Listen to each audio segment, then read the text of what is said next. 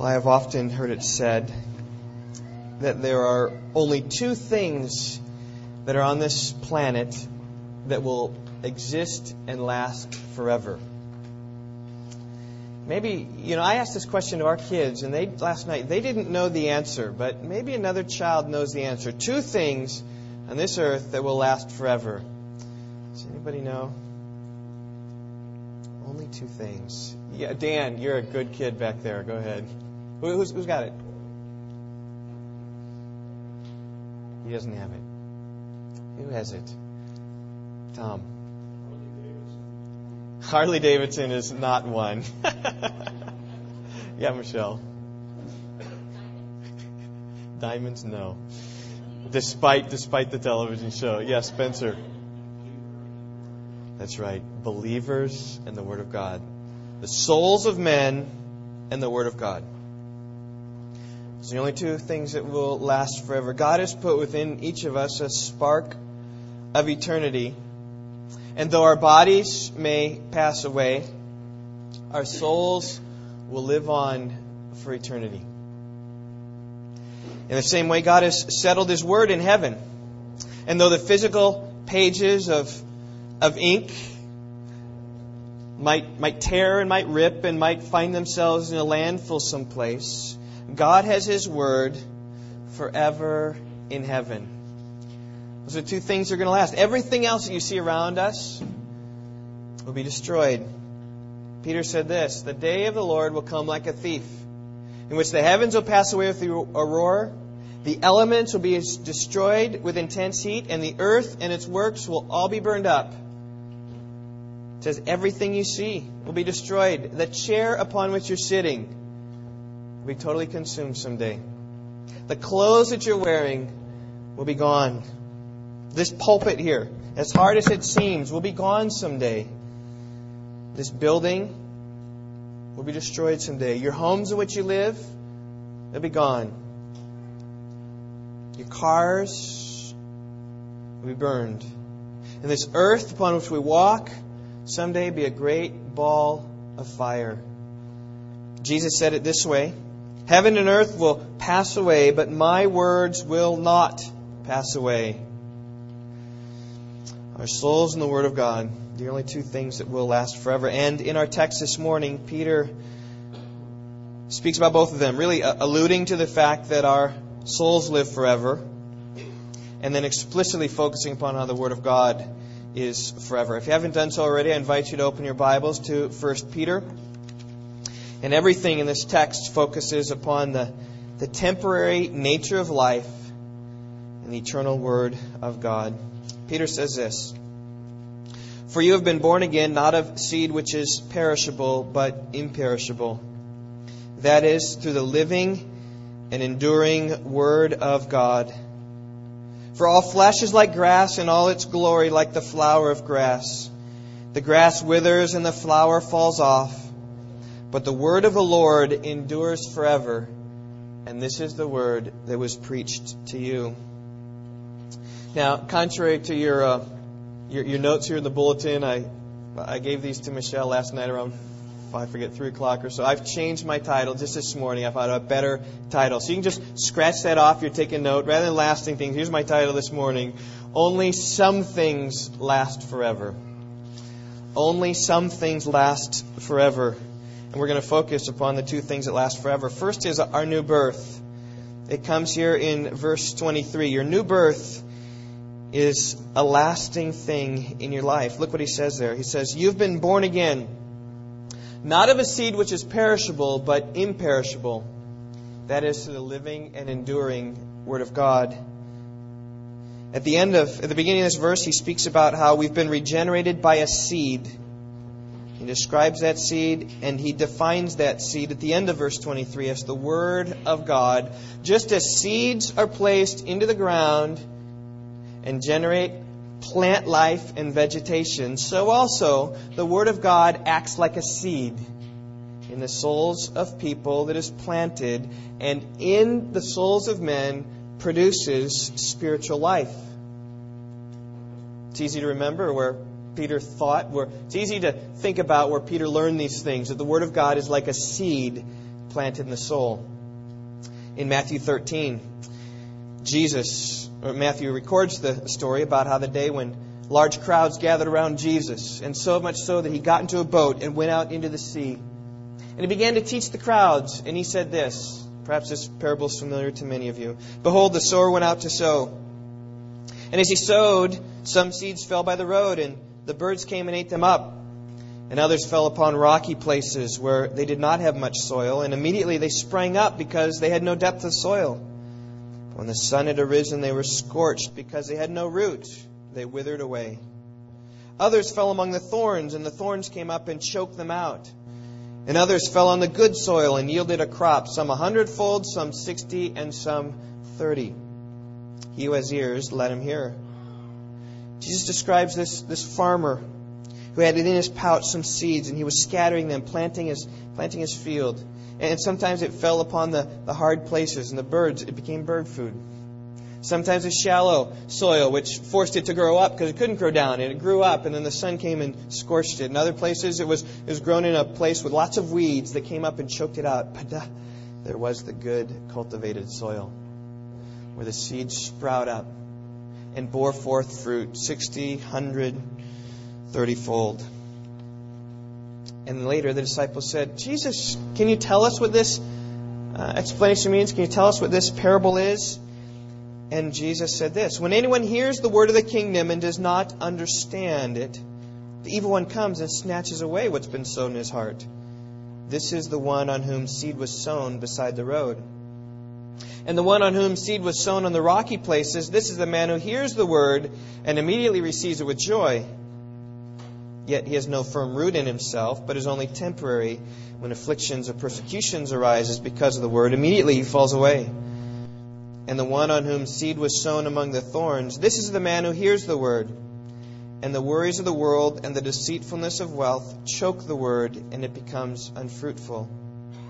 And the one on whom the seed was sown on the good soil, this is the man who hears the word and understands it, who indeed bears fruit and brings forth some 100-fold, some 60, and some 30. And Jesus says that these 4 soils represent 4 souls of men. The word goes out, and on some, the heart is so hard that the word just kind of bounces off, and nothing happens. It doesn't penetrate. But on others, it penetrates, and it gets into their soul, but without any depth. They just fall away. And then there are others that it gets in there, but there's so many things in their life that crowds out the Word of God and chokes it. But then there are the true and the genuine, or the good soil, who take it, receive the Word of God, see it implanted in their souls, see it bear forth fruit. The others may have some growth caused by the Word, but it's those that bear fruit that are the real believers. And this is what Peter's calling his scattered believers to do. He's calling them in 1 Peter to endure, to continue on, to bear fruit in your lives, even, as Peter says, in the most difficult of circumstances. Because Peter's writing not to people who are having things going well for them. Peter's writing to some people who are having very difficult things happening to them. In fact, I remember talking with one pastor about 1 Peter, and he told me, I use 1 Peter all the time in counseling. Why? Because Peter's writing some people who have it very difficult. And Peter's then telling them how it is that they ought to live in light of that. Peter says to endure. Chapter 1, verse 6, in your various trials, rejoice in them. And when the lusts of the flesh come against you, chapter 2, verse 11, abstain from them. And when Gentiles come and they mock you, keep your behavior excellent among the Gentiles, chapter 2, verse 12. When you have a king like Nero, who wants to place the blame of everything upon Christians and say they're the faults for all the problems in the nation, you submit yourself to them. Chapter 2, verse 13. When you are in a difficult situation with a boss, with a master, you're a slave, and your master is unreasonable, Peter says, show forth fruit by submitting to them. If you're in a marriage where your husband is disobedient to the word, Peter says, submit to your husband. Peter basically calls us to follow the example of Christ. Chapter 2, verse 21. You've been called for this purpose, since Christ also suffered for you, leaving you an example for you to follow in His steps. That's who Peter's writing to. He's writing to people who are suffering, and he's telling them to continue and to endure.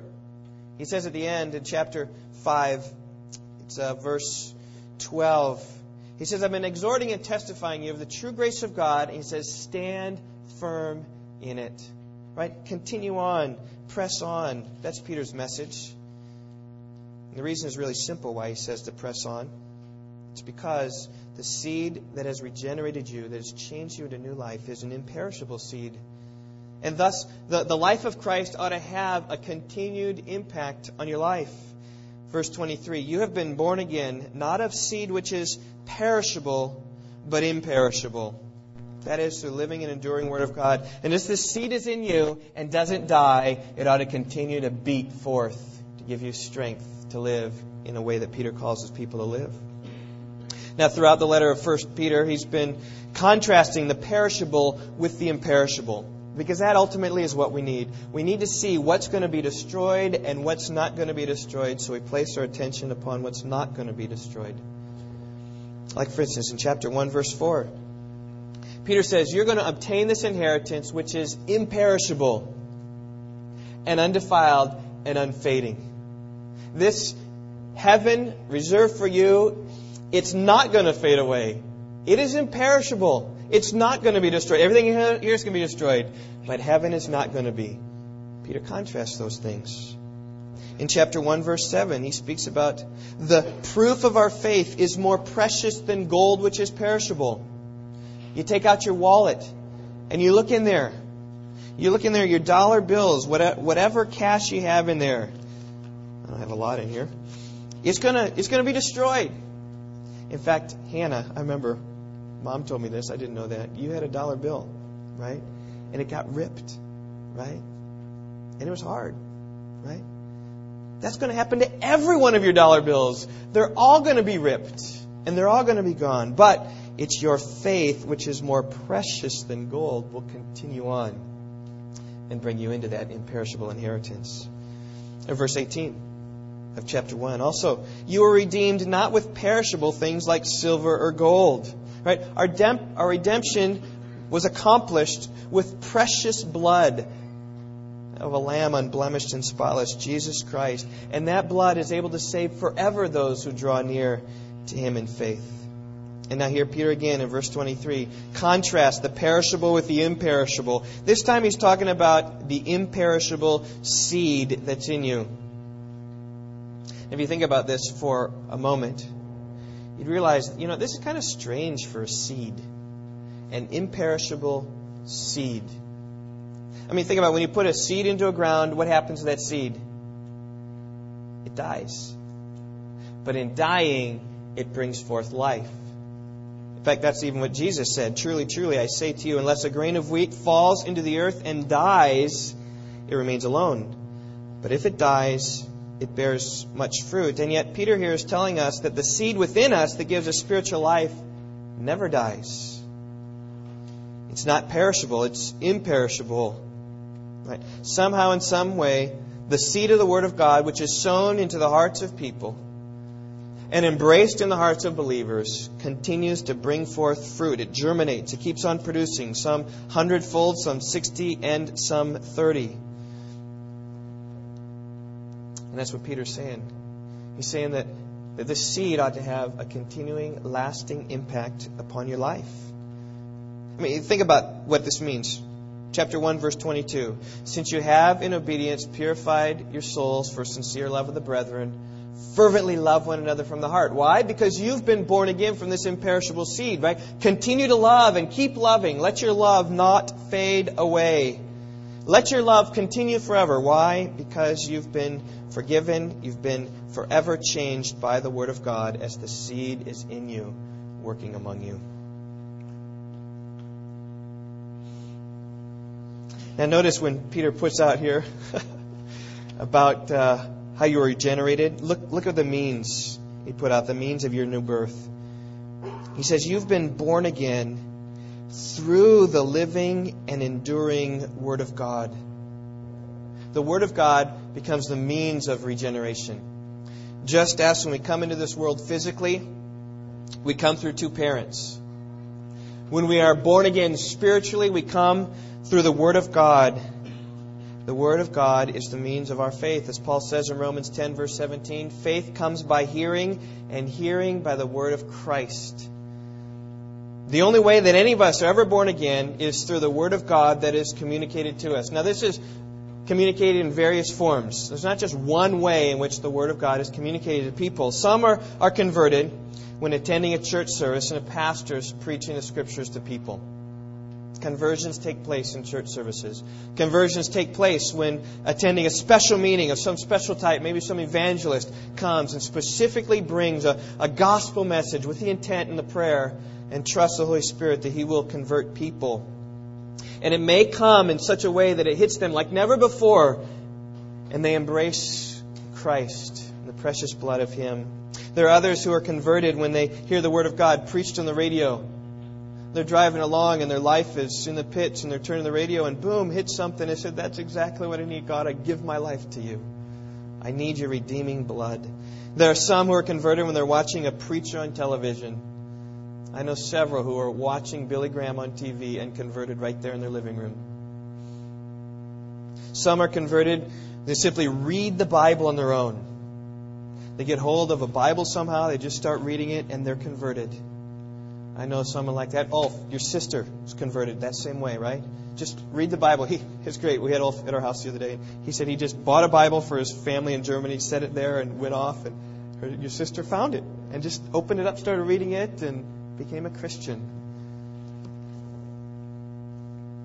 Many people are converted in their bedrooms as their little children. When mom and dad tuck them in at night, they have spiritual questions and they just pray with them right there in their bed. I'm sure that people have embraced Christ when they heard some Christian song playing on the radio. Something stirs within there. Yes, I need that. That's what I need. God, I need You. Some people have become Christians when a friend shares with them about Jesus, having problems in life, and they talk about what their sin is before holy God and lead them to Christ. There are others who have been converted just reading a gospel tract. Just a little tract. Just somebody gives them just a few words. They're converted in that. I've heard of one man, and I'm sure many have been converted this way, being converted in a deacon's meeting. A leader of a church sitting there in a leadership meeting and comes to Christ. And the way some people are converted are just flat out miraculous. I've heard Mark Dever on a couple of occasions tell what took place when George Whitefield was preaching. He was hounded by this group of detractors who called themselves the Hellfire Club. Kind of wherever George Whitefield went, these followers went after him, tried to heckle him and tried to persuade the crowds away. They mocked him and derided his work. On one occasion, there was a man named Thorpe who was mocking George Whitefield. And in fact, what Thorpe did was he preached a sermon in which he mimicked George Whitefield. Gestures and anecdotes, everything as well. He brilliantly was articulate, perfectly imitating Whitefield's tone and facial expression. And as Thorpe was doing this, God convicted him from the very words he was preaching, trying to mock George Whitefield. He was converted on the spot. God works wondrous ways, but He always works through the Word. Circumstances surrounding the miracle of regeneration vary greatly. I think this is the point of Jesus when He was talking to Nicodemus. You remember He says, the wind blows where it wishes. You hear the sound of it, but you don't know where it comes from and where it is going. So is everyone who's born of the Spirit. It's not something we can figure out. It's not something that we can manufacture. It just works. The wind, it kind of blows. And though the circumstances are different and God works in many different ways, the means of conversion is always the same. It's always the Word of God. And that's what Peter says here. You have been born again, not of seed which is perishable, but imperishable. That is, through the living and enduring Word of God. Various different ways, various different forms, songs, radio, printed page, mother's teachings, but the means is always the same. God has so ordained the universe that it's His Word that does that. Isaiah 55 verse 11, the promise of Isaiah is that God's Word will not return without accomplishing that which the Lord desires. And that's why we at Rock Valley Bible Church will put much emphasis upon the Bible. I mean, it's the only thing that's going to work. Not different forms in different ways, but it's the Bible that we need. It's the Word of God that we need. The Word is the agent of conversion. Parents, I just say this is why it's so necessary for you to create homes and create environments where the Word of God is central. Where you gather with your families and read the Bible to your children. Where you give them Bible songs and Bible tapes. Where you help them memorize the Scripture. You want your children to believe? Saturate them with the Bible. That's the only way that God's going to work in their lives. Since the Bible is the only means of salvation, it's why missionaries are needed to be sent out to distant lands to those who don't have the gospel. I think, we've helped and supported some missions efforts in Nepal. That's a Hindu nation. Its Christians are only like 1%. Very, very small.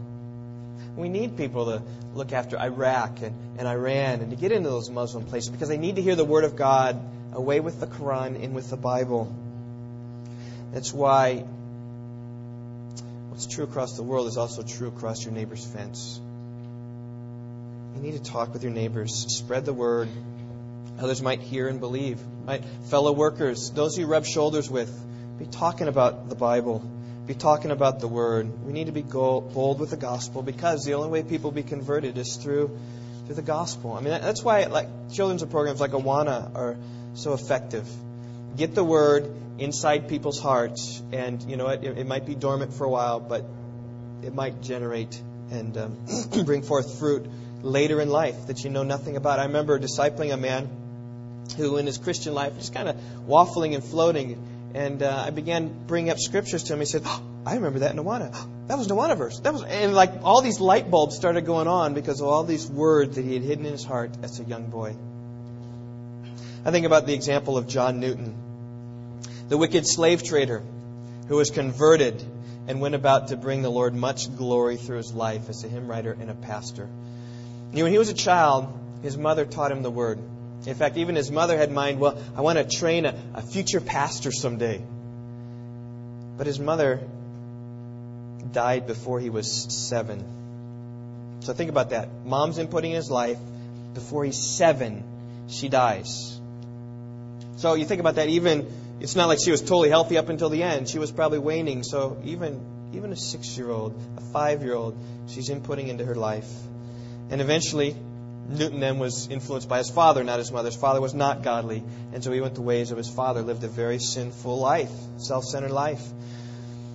But in order to do so, he had to overcome the influence of his mother that the Word of God had etched on his soul. And this is what he wrote in his autobiography. He said, in the process of time, I sinned away all the advantages of these early impressions, yet they were for a great while a restraint upon me. So in other words, what he's saying is when he was learned those things, he had to shed them off so he could sin. But for a long time, they were a restraint. They kept him from sin because he knew it was right and knew it was wrong. He said they returned again and again, right? Like an annoying mosquito. Keep coming back and again. He said, finally, though, it was very long before I could wholly shake them off. Finally, he could. He pictures his mother's influence in the Scripture as something restrained his sin. But finally, unrestrained wickedness when he thought he had rid it all.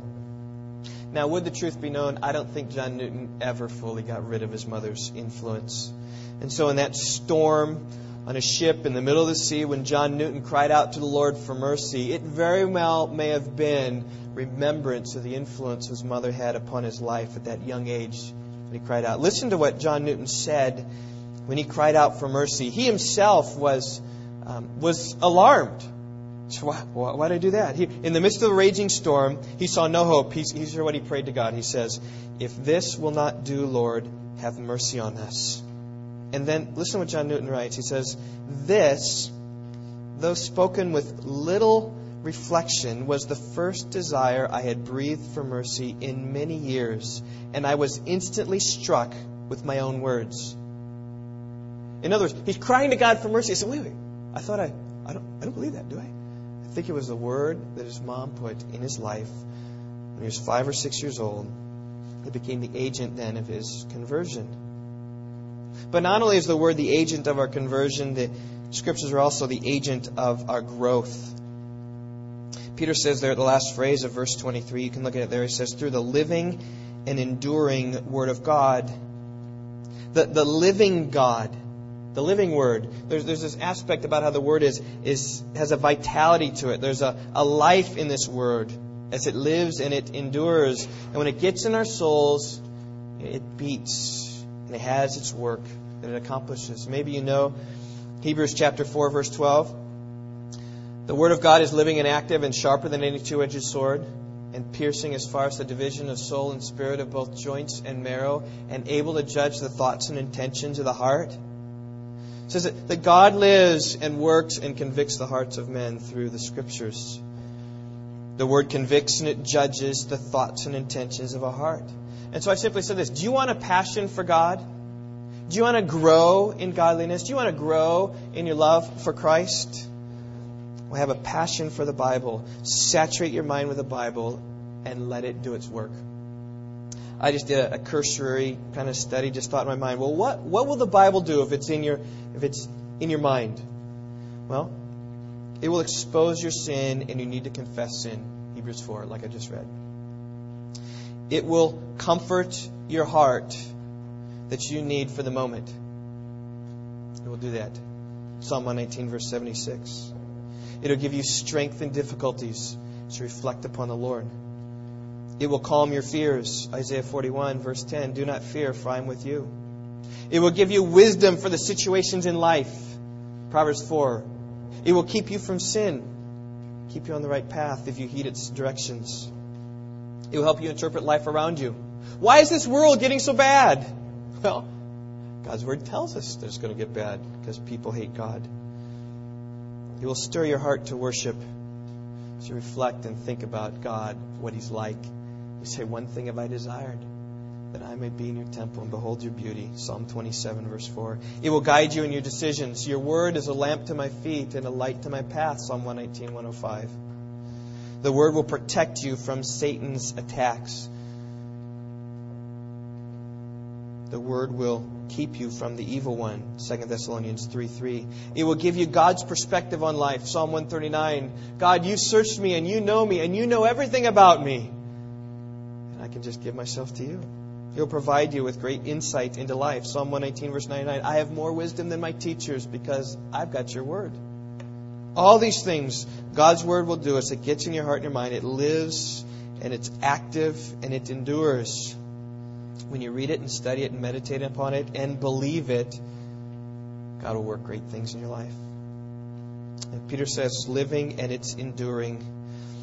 Well, let's look at the second thing that lasts. Not all things last forever, but there is something else. There is the new birth, which comes from an eternal seed implanted in our souls. There are also the eternal Word, which comes in verses 24 and 25.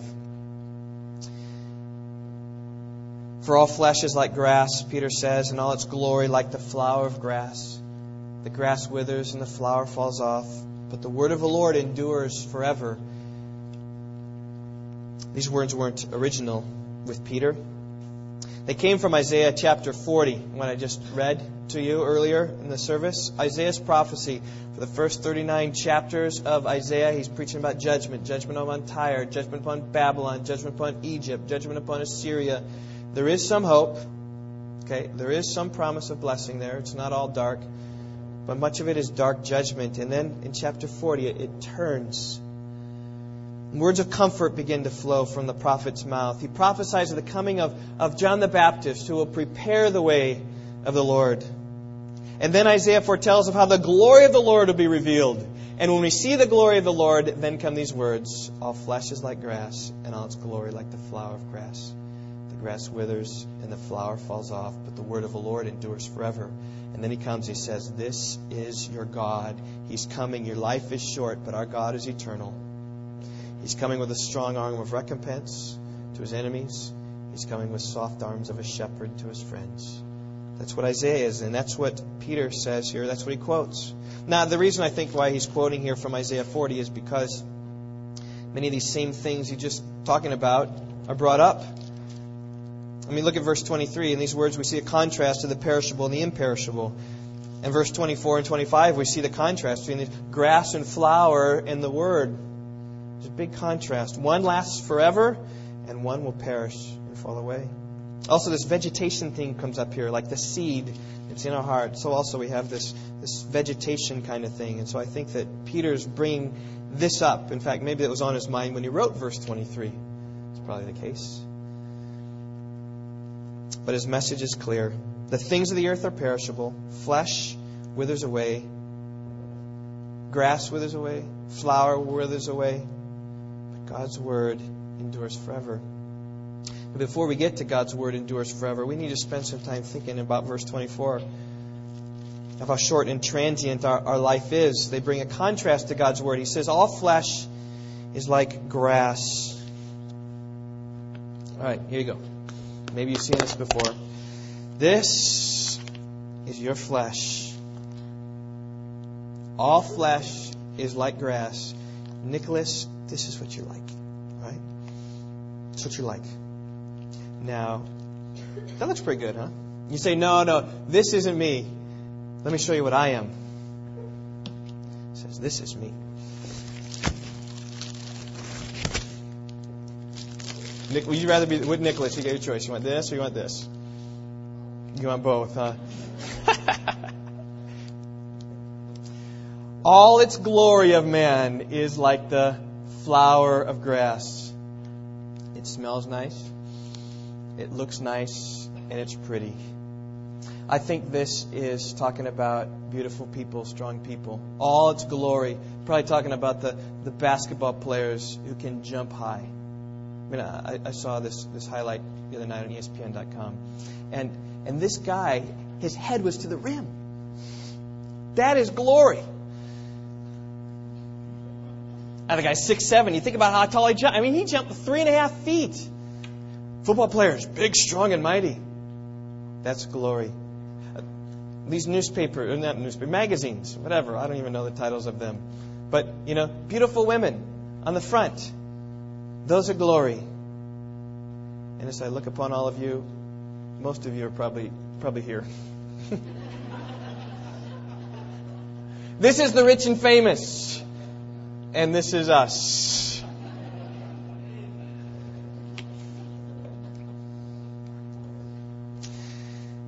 And I think also Peter might talk about how this is us, but also there's lots of things that we might rejoice in. We might have great excitement about. We might say, oh, look at that big building. Look at the accomplishments of man. Right? All the glory of men are like this flower. All right, now it's pretty good today.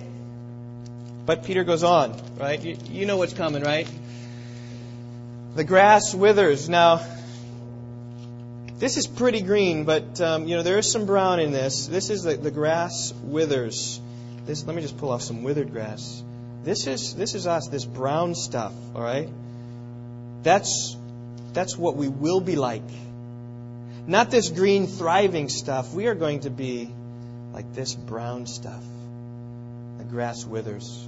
And particularly in Israel, it would have been particularly easy to see because they have like a California climate where everything turns brown. And it's green in the spring and it's brown in the summer. And it's awful brown in the summer. We go out and visit my folks in California every summer, and it is brown and nasty. They say, it does get green at some point. It is green. But that is man. He's green at one point. He's like grass, and then he gets brown. And then he talks about the flowers faded off. All right? This is our end. When the flower fades. That's us. We might think of ourselves like this, and you know what? Some of us might approximate some of that, especially in our youth. But this is where we're going. And you know what happens to this? In fact, I'm amazed that I got any of this. This is from our front yard, and I'm amazed I got any of this because normally when this happens to the plants, Yvonne is out there and working and getting that stuff out of here because it's so ugly. But a baby has kind of made our lives really busy, so she hasn't got to it yet. So we got a good illustration today in God's sovereignty. But this is where we will be. Let's just put that there. The flower falls off. What do you think? Peter gives us a pretty glamorous picture of who we are, right? We need to grasp who we are. We really need to grasp our frailty. And I just say this is especially true of young men. Young men, I see some young men over here. I see some young men. Most of the young guys are over here. Daniel, you're a young guy, maybe you, but especially young men. You're strong and you think you can capture the world. You can run with the wind. I have news for you guys. You can't do so forever. You can't do it forever. Your days are numbered. There'll be a day when you're no longer as strong or flexible or swift or smart as you used to be.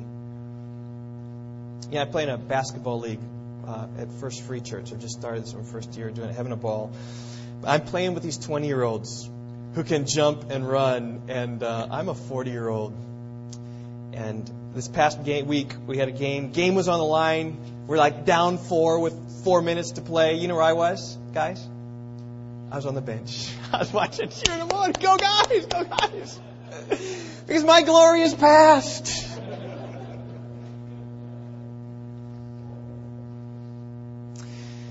I'm trying to hold on to whatever glory I had. They let me get on the court for a few minutes anyway. I'm hoping next week, we're down to only 5 players, so I'll get to play a lot, And it's coming sooner than you think. And J.C. Ryle counseled young men. He said this. He said, think for a moment what you are sent into the world for. Not merely to eat and drink and indulge the desires of the flesh. Not merely to dress out your body and follow its lusts, whithersoever they may lead you. Not merely to work and sleep and laugh and talk and enjoy yourselves and think of nothing but time. No, you were meant for something higher and better than this. You were placed here to train for eternity. And young men particularly need to hear this. Your body was only intended to be a house for your immortal spirit. It is flying in the face of God's purpose to do as many do, to make the soul a servant of the body, and not the body a servant of the soul. But it's not just the young men who need to hear this. Who else needs to hear this? Old guys. Well, we'll get to you old guys. But the young women in our congregation need to hear this. So I have some here, I have some in the back. I see there's some over here. There's Nancy. Yep. Okay, we have some young women here. You can spend your time making yourself pretty. And you can spend your time thinking that your beauty is where it's at. Make yourself attractive. I think that's what you need. And in some measure, you know what? You may succeed. You put that makeup on, you look nice. Right? You do your hair right, you wear your right dress, and you may succeed. But you're this right now. Young women, this is what you are. And this is what you're becoming.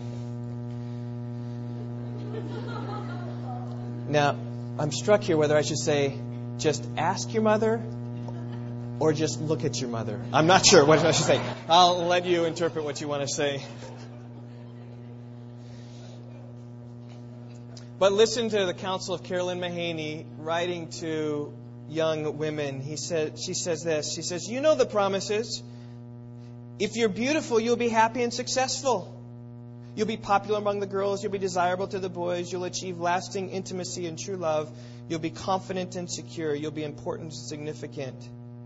Yet the message is a lie. That's what Carolyn Mahaney says. It's not the flesh that ought to be our focus. Our flesh will fail. Our focus ought to be on that part of us that will live forever, our souls. And Peter's going to say that. 1 Peter chapter 3, verse 3. Your adornment must not be merely external, braiding the hair, wearing gold jewelry, or putting on dresses, but let it be the hidden person of the heart. That's what Peter's going to say. That's what you need to say. As Asaph said, my flesh and my heart may fail, but God is the strength of my heart and my portion forever. And that's where we need to be. And for you older women and older men, that's where you are. And the more and more you get there, I trust that you'll see less and less the flesh is not as important. What's important is that endures forever. As Peter says, God's Word endures forever. In other words, God's Word has been and God's Word will forever be. I quoted earlier, I'll quote again. Psalm 119:89. Forever, O Lord, your word is settled in heaven. I don't know fully what that means, but it's almost as if God forever, long past and long future, He's got His word. It's in heaven, someplace that's established. It's not going to be moved. And though the whole earth gets burned up and all our Bibles that we have are burned up, there still is the heavenly copy that's never going to be destroyed. Forever your word is established in heaven. Psalm 119:152. You've founded your testimonies forever. They've been established. It's where they're always going to be. And Jesus came on the scene. He said the exact same thing. He says, I say to you, until heaven and earth pass away, not the smallest letter or stroke shall pass away from the law until all is accomplished. The smallest letter or stroke, he's talking about just what differentiates one letter from another letter. Think about what differentiates a T from an F. He says you're not going to just chop that off and add the little portion down there to be an F. Not one little jot or tittle, not one dot on an I is going to pass away until all is accomplished. Later in His ministry, Jesus said, heaven and earth will pass away, but my words will not pass away. They will be there. They will continue on forever. And the biggest implication of this is if God's word endures forever, it is worthy to be trusted. Long after the theories of Marx are done and gone, I think they're dying in this day and age with the falls of communism all over the place, God's word will still endure. Long after our Constitution falls by the way, as it's happening with more and more judges reinterpreting the Constitution, having it in their own mind. Long after that falls away, God's Word will still stand. Long after Darwin is finally placed on the bookshelf as old and irrelevant, God's Word will stand. When the books of Skinner and Freud and Pavlov and Rogers all come to an end, God's Word will still be around. When the Book of Mormon ceases to be, God's Word will be. When the Quran is finally cast into the sea, God's Word will be high and dry. And the implication is this: trust in God's Word. It's the reliable source. Saints down through the times have always seen it reliable. It's the only thing that will last. It's been used and been found worthy. We got this map in our car. It's a map of Northern Illinois. If you don't have one of these, boy, get one of these. It's got every little country road on it, and you can see it is all ripped up. And we use this thing. I mean, you can look at how ripped up that is. And we use this a lot. Why? Because we've seen it to be trusted. And it endures. And that's what the Bible is. The Bible is our divine spiritual map that we need to trust. We need to tatter it, and we need to make it worn and then buy a new Bible. So I've often heard it said, the Bible that's falling apart belongs to a life that's not. Because the Bible is trustworthy. And at this point in my message, I simply want to ask you, how much have you valued the Bible this week? I'm not talking about last month. I'm not talking about 3 years ago. I'm not talking about your education. I'm talking about this week. How much have you valued the Bible? Have you read it this week? Have you taken your Bible out? Have you read it? Maybe you've got the Bible on MP3. Wonderful. Have you listened to it? Maybe you got Bible on CD. Have you listened to it? Have you Bible on tape? Have you listened to it? Have you read books about the Bible to help teach you the Bible? Have you listened to people explaining the Bible? If God's Word endures, it's to be trusted, and we need to learn this Word. And it's the Word that acts in our life. How about this? What about with your family? Have you read the Bible this week with your family? And at this point, you know what? I need to confess, in recent months and years, we've been really consistent as a family, but really these last 2 or 3 weeks, guys, have we read the Scriptures very much at home? We've not. And we just need to change that. Just busyness of life. Probably the last 3 weeks or so, it's probably what it's been. We're doing really well up to that, and then we die. But you know what? I'm not interested in what was 3 weeks ago. I'm interested in this week. What are you doing with your family? Are you reading it? This is what's eternal, and we need to put in our minds what's eternal and what lasts. Only some things last forever. And how about put the Word of God, which lasts forever, into our souls, which last forever?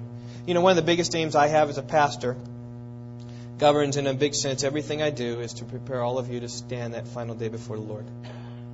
That's ultimately, you say, what's my job? That's my job, is to prepare you for that final day standing before the Lord. And on the one hand, it's a simple task. Just the Bible's going to prepare you. I need to get the Bible into you however I can. And the church, that's what the church needs to be about, to get the Bible in us however we can. Just pretty simple. We got one tool, this is the tool we're going to use. But on the other hand, it's difficult. Why is it difficult? Because there's so many things in life pulling for your attention. You've got dishwashers that break, right? Lori Musio, right? You've got dishwashers that break, right? We've got a dishwasher that's kind of on the blink right now. You've got lawns to mow, right? Phil Gusty, you got lawns to mow. As I go around here, you've got houses to repair. You've got business to stir up. You've got all these different things vying for your attention. But you need to come back. You need to come back to the only thing that endures. It's God's Word. You need to hear from God. You need to continually have God put things in your life in perspective. You need to continue to see that you're like these dead flowers. That's what you need to hear. And that, by the way, is what the readers of 1 Peter heard. This is the word which was preached to you. They heard this word. The eternal Word of God entirely changed their perspective on life. The Word of God was the agent of their regeneration. Chapter 4, verse 3 describes the sins in which these people were involved in. Involved in sensuality and lust and carousing and drinking parties and drunkenness and abominable idolatries. But when the Word of God came to them, God transformed them, caused them to be born again. So those things, they no longer wanted to go after those things. They no longer want to watch those things. They no longer want to read those things. They no longer wanted to think about those things. They no longer wanted to be with those kind of people who are doing those things. Because God had changed them through the eternal Word. And He says, this is the Word which was preached to you. You know, it struck me when I was thinking about this. I don't know if Peter was talking here about particularly Isaiah. But, you know, it very may well have been that when they preached, it was the prophecy of Isaiah. Maybe some traveling evangelist had his 3 messages, and they're all in Isaiah. And so what I want to do is just open you to Isaiah. Turn back to Isaiah 40 and look at the message that was preached to them. Because they didn't have the New Testament at that time. They simply had the Old Testament. And they were preaching Christ from the Old Testament. And I wouldn't doubt if Isaiah 40 was a John 3:16 verse for these traveling evangelists in the early centuries, when they went forth and spoke, because it is a message of great comfort. In fact, look how Isaiah 40 begins. Comfort, oh, comfort my people, says the Lord. Speak kindly to Jerusalem. This is a word of kindness is going to come. So I can imagine these traveling evangelists going out to Pontus, Galatia, Cappadocia, Asia, and Bithynia, who are preaching, and they opened up to Isaiah 40 and said, there's comfort. There's comfort to be had. And he says in verse 3, there's this voice calling, clear the way for the Lord. And Isaiah prophesied of this time when the way would be cleared for the Lord to come. The valleys would be made smooth. The valley lifted up, the mountains be made low, and then the glory of the Lord will be revealed. And we saw the glory of the Lord revealed. In fact, we even know people. I know the Apostle Peter and I know the Apostle John. They saw Jesus, they touched Jesus, they handled Jesus. And that was the glory of the Lord, full of grace and truth. That's who Jesus was coming in. And that was the glory of the Lord. And then verse 6 says, a voice says, call out. It says, what shall I call out? And he says, here's the message. Preach to people about their frailty and their temporality. Teach them how they're like grass and the flower of the grass that withers. But, verse 9, get yourself up on a high mountain and proclaim the good news. Lift your voice mightily, O Jerusalem, bearer of news, and say, here's your God. Your God has come in Jerusalem. Jesus Christ, our God, came. So what did He do? Well, He did 2 things. Actually, He did one thing. He came and died for His people. But as the Lord comes, here's what's going to come in the future. 2 things. Verse 10. He's going to come with His might. His arm ruling for Him. His reward is with Him and His recompense before Him. It sings there about how Christ is going to return as a ruling, reigning lion.